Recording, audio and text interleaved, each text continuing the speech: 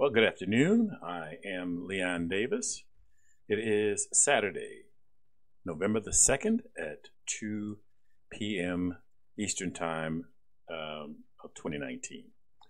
And you're listening to Altitude Adjustment. I want to thank you very much for taking the opportunity or taking the time to listen to me this afternoon. This week's podcast is going to be about interracial couples.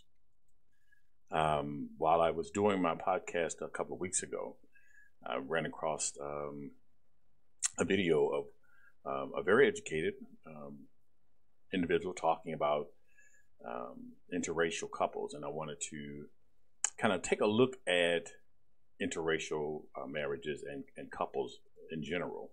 And so there was two ways I thought to approach it, and one was a macro view, and that's just how society deals with it, how it changes or impacts society. And then there's the micro version, individual, a person's experience and how individual couples manage in society as a whole. Now, when I created the graphics for this podcast, I have to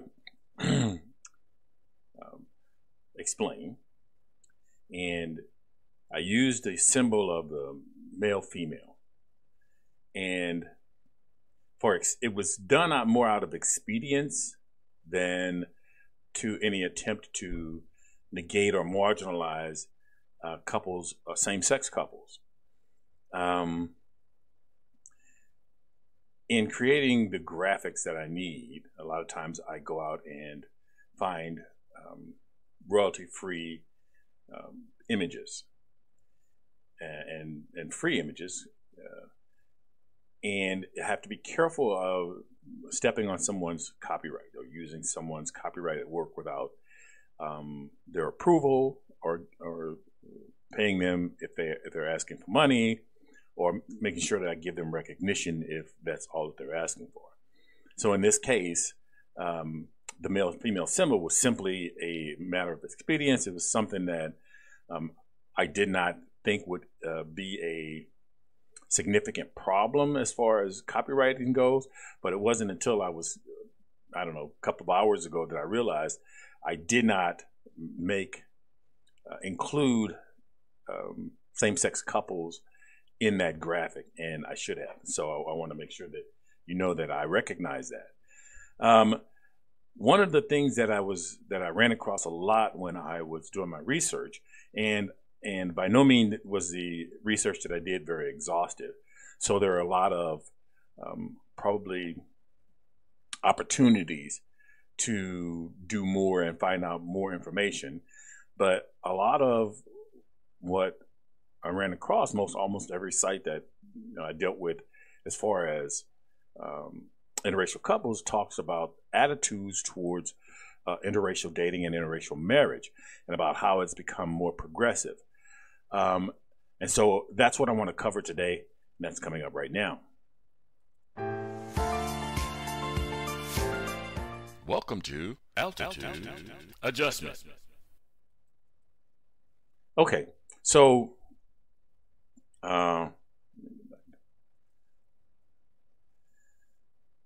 in 1967, the Supreme Court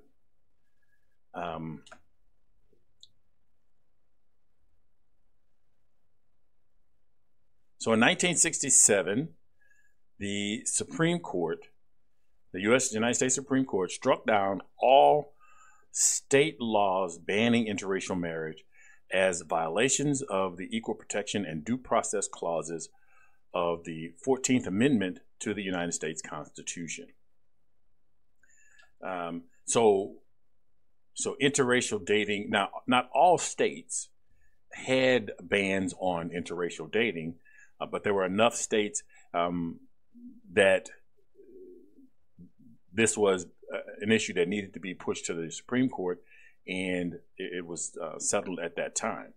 So most of the data that I have is from 67 this way, towards 2019. I'm going to give you a few facts about that I've run across about interracial marriages. The U.S. population in 1967 was 198.7 million people, and the U.S. population as of 2015 reached 327.2 million people. It was a huge increase, and I mention that because growth in population, if it's fueled mostly by immigration, then the opportunity for interracial couples grows as the number of available partners is impacted by that immigration or by that growth. So if the growth is mostly of one ethnic group, then it may not necessarily impact the growth or fuel any change in the makeup of multiracial couples, and that is an issue because my question is, while there is an increase in interracial couples, does that necessarily equate to an acceptance of race, of people's race? Does that mean that we're becoming more tolerant of each other? That becomes especially significant in our current situation, current political situation, as for the first time that I know of, and it's definitely in my lifetime, we have in the top parts of our political system something that resembles so racism was dealt with in a less direct way previously, where it's more direct in the current administration. And so my question is, though we've increased the number of interracial couples, we don't seem to have become more accepting of one another's differences as far as race goes and ethnicity. And I'm going to address that a little bit more in some of the items that I have coming up. Now, the following is from some of these facts are from the PewSocialTrends.org website, and if you find the podcast someplace, you'll find in the notes a couple of the sites that I used in order to establish, build this case that I'm going to talk about today. In 1967, only 3% of newlywed couples were interracial. In 2015, 17% of newlywed couples were interracial. Now, in 2015, approximately 10% of newly married couples were interracial, and that jumped in 2016 to, I think, 2.2%. From 1980, now, the way things were organized, and one of the things that frustrated me was I didn't have the necessary resources to do as deep a dive into the numbers that I would like to have, and spend as much time on the research to draw out some of the more issues that I had on my mind. And one of the things that I was trying to make sure that I didn't do was have a preconceived notion about what I was going to find, and then look for facts just to justify that. Mostly what I wanted to try to do was get an idea of what information was available. I knew my viewpoint on it and how I arrived at that, but I wanted to try to find information that may help flush out some other ideas about how race has impacted our society. My concern is that while there has been, and I think I mentioned it already, is that while there has been an increase in interracial dating and interracial marriage, there doesn't seem to be an increase in interracial tolerance. And with that being the case, how then does all this matter, and how do we understand it? Some interesting facts that I found too also is that as people get older, they are less likely to be tolerant of interracial couples in their family. So one of the items I got from the Pew site was from 1980 to 2015, the number of recently married blacks in interracial marriages jumped from 5% to 18%. The recently married, also from that same time period, 1880 to 2015, the number of recently married white and interracial marriages, white interracial marriages jumped from 4 to 11%, which was a smaller increase. Also, during that same time period, the number of interracial marriages for Asians declined slightly and remained the same as far as Hispanic newlyweds.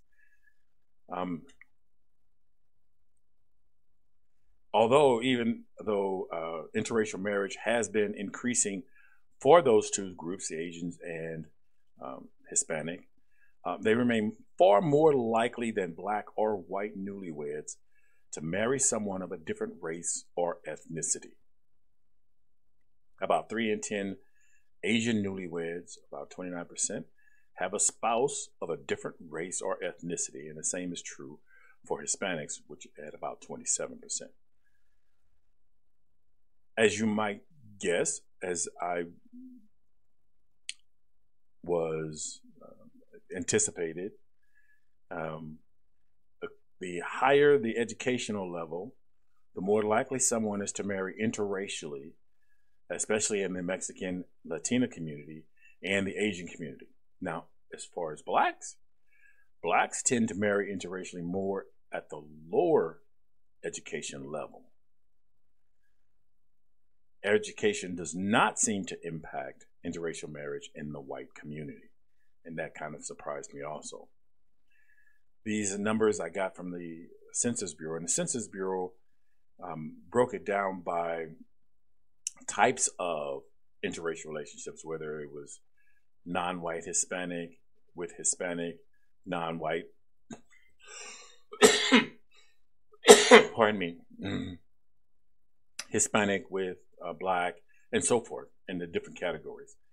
And the data here, and I wasn't sure how they broke this data up, because they gave it as a block. So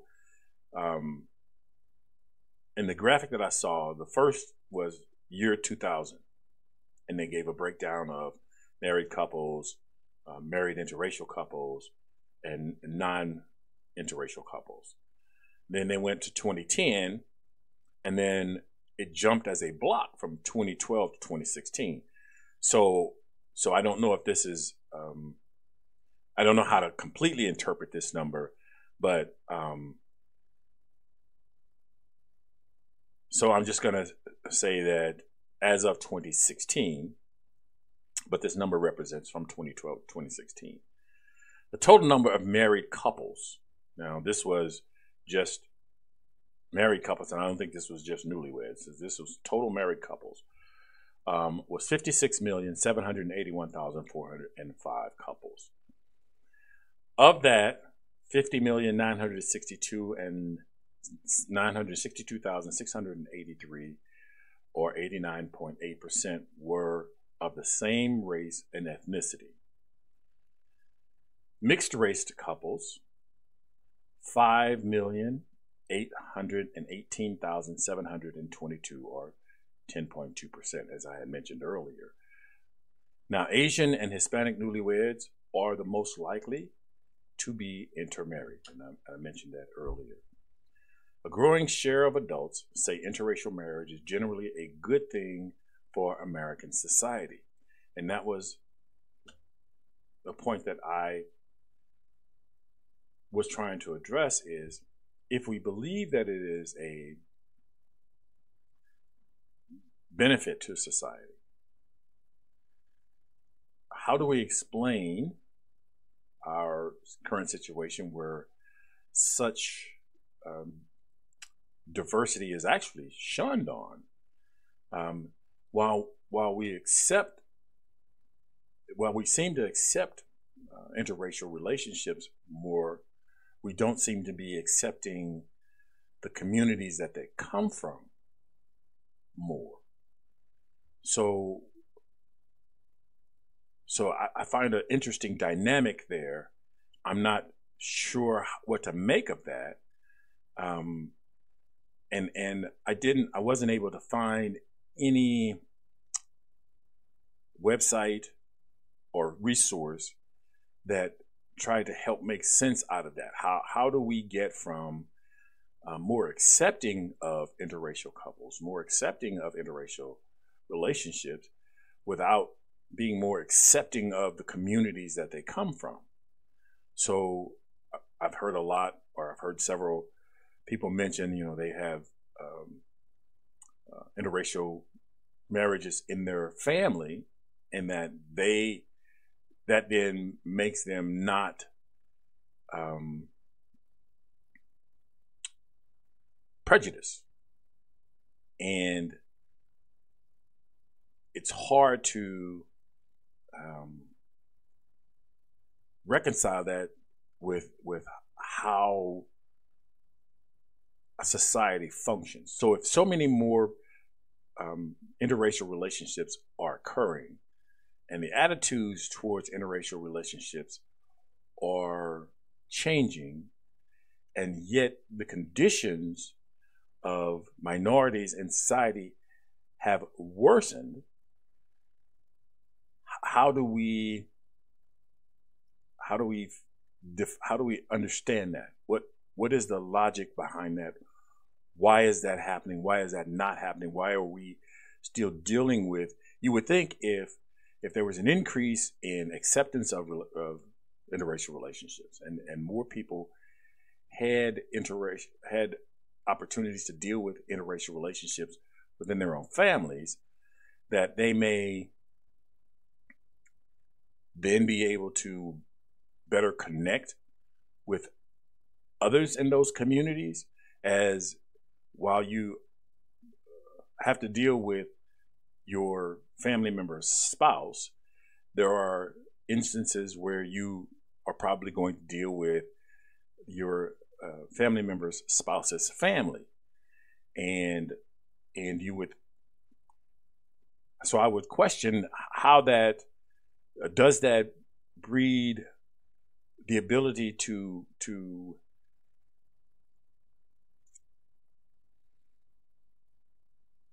build bridges in those cases. So I was reading an article, and this was from the conversation.com, and that link is also in the description. And the title of the article was, "How do Americans really feel about interracial couples?" Now, according to polling data, only a small percentage of people in the U.S., about 9%, say that the rise in interracial relationship or interracial marriage is a bad thing. Again, there's that,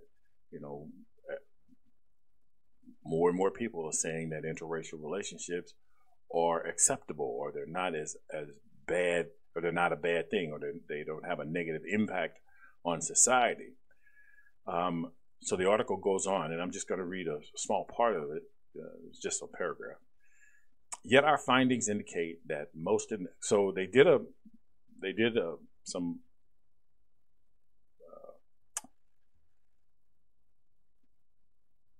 research, and they ran a poll, and they were trying to identify people's attitudes towards interracial couples. So in the article, they say, yet our findings indicate that most in the U.S. harbor both implicit and explicit biases against interracial couples. Now, these biases were quite robust, showing up among those who had close personal contact with interracial couples, and even some who had once been involved in interracial romantic relationships. The only ones who didn't show biases against the interracial couples were multiracial people.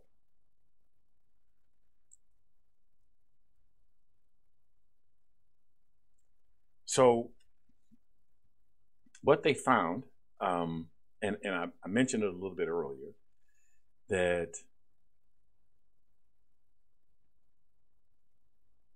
even though there were interracial couples in their family, even though they interacted with those couples, even though maybe they had accepted the spouse of another race, their attitudes towards the other race did not seem to change.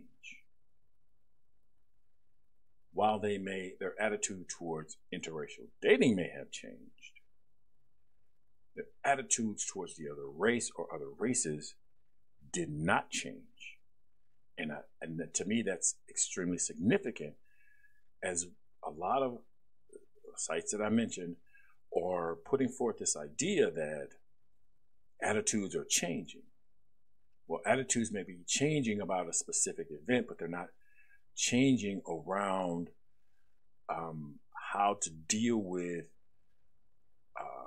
people in our society who are included in those events.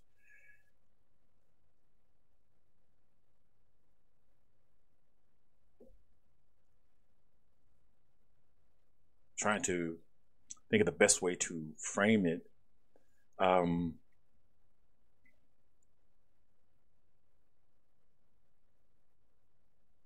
Older people become more risk averse, and I get that.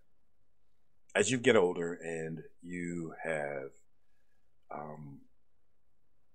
taken your risks in life, and you have built up your wealth, and you have put your life together in a way that is comfortable for you, you're going to be less risk averse. An interracial relationship is probably high risk for a lot of reasons. And I don't want to get into all of those reasons, but a lot of them because you're dealing with a different culture or a different set of values. Even though there are different values within your own ethnic group, people tend to see those as less significant for some reason.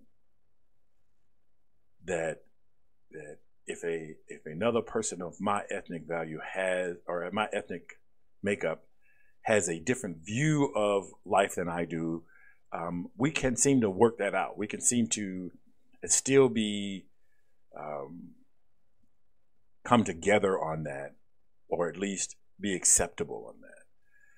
But as far as an interracial relationship or with someone else, people tend to be less flexible on building bridges in order to make life better. So they tend to become more risk averse even in relationships. And one of the things that I noticed in looking around was that a lot of the people who had been in diverse relationships when they were younger were less likely to be accepting of those relationships as they've gotten older. Or maybe even some of them, after getting out of a relationship, they were less likely to get back into another relationship of mixed race. And I don't know. So without having the data and understanding why that decision is made, it's going to be hard to understand how interracial dating has impacted our society. So there is a lot more information that I would like to see available. I don't know if that information is out there. I don't know. I didn't run across it. Understanding, what are the challenges, the day-to-day challenges that people faced in their relationships, and how that impacted their long-term views of other nationalities or other ethnic groups, is going to be important in understanding race in our country. So, United States, being a supposedly country founded on the idea of, it's not who you are, but we're all in this together, and everyone has an opportunity to try to better themselves. But we still tend to go to our individual corners. I don't know if the current political climate is a direct result of a growing interracial relationships, because we do know that there is a lot of pushback. So when there are advances, there seems to be pushback. And if interracial relationships are on the rise, there may be some pushback by all groups, not just the majority group, but there is some pushback. It is less likely that an educated Black person will marry outside their race. And in understanding why that is, I think is important to understanding race in our country. And if it's important for us to try to move past that and to make it more homogenous, in the sense that we all belong to the same family, that we all belong to the same humanity, and that what we look like does not define how we should be treated. So understanding our ideas as a society around race, and why do we believe that someone of a different race is necessarily unequal to us, and I don't think we try to approach that. And so, to me, it would be interesting if we could find a way to try to at least start asking those questions of ourselves, asking those questions and sharing that information.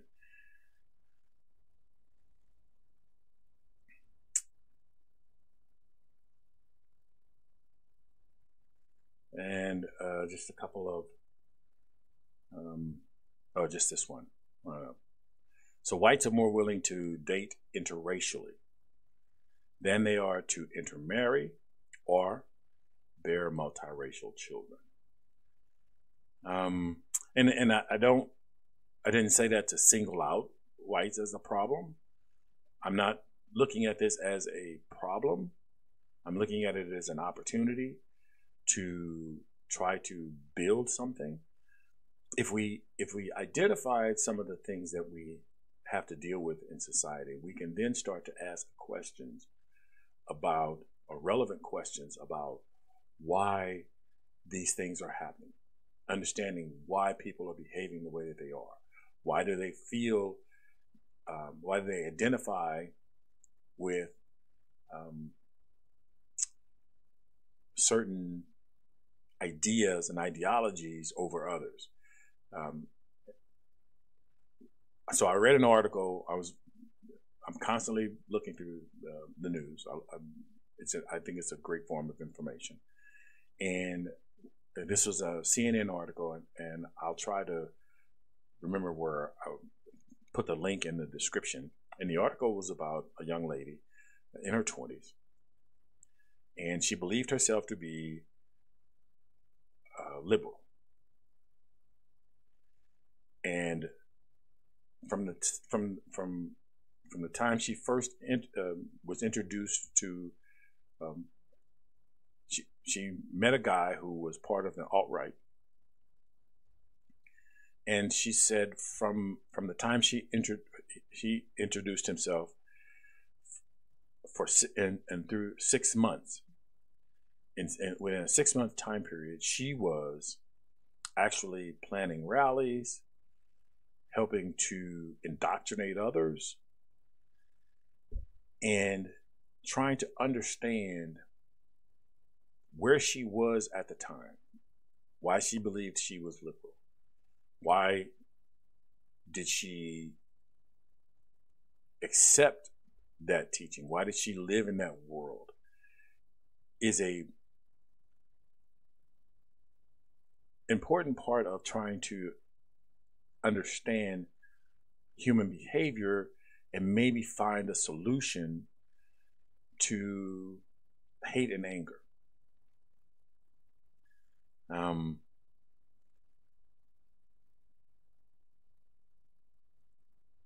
Okay, so but it was a very interesting article.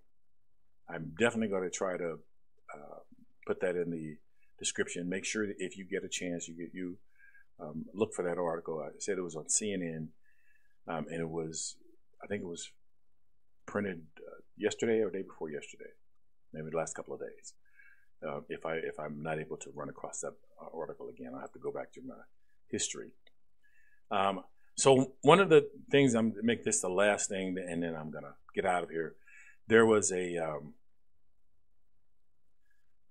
so Facebook is, if you go to, they got a Facebook view, and there was this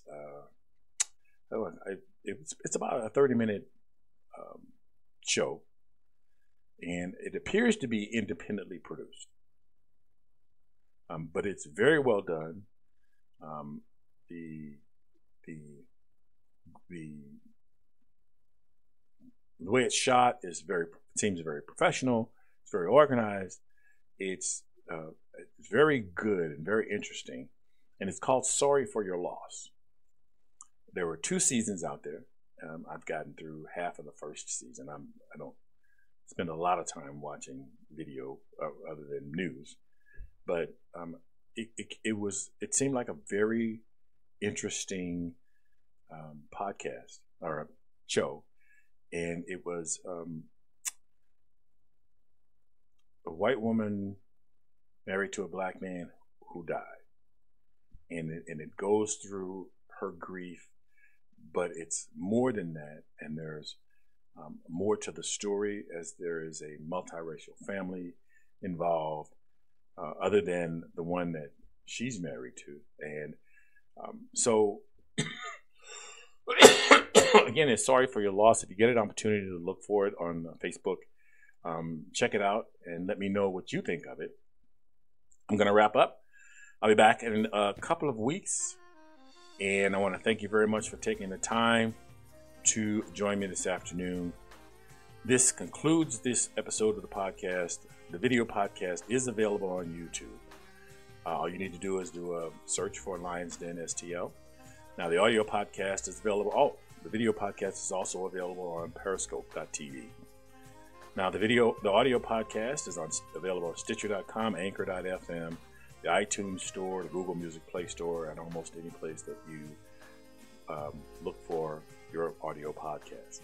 Please consider supporting this podcast by visiting the anchor.fm/altitude-adjustment2. The internet is powered by your likes, shares, and comments. Please like, share, and comment on this and other episodes where you find them, because it matters. As always, be cool, be calm, and above all, be careful. Look out for the other guy, because they may not be looking out for you.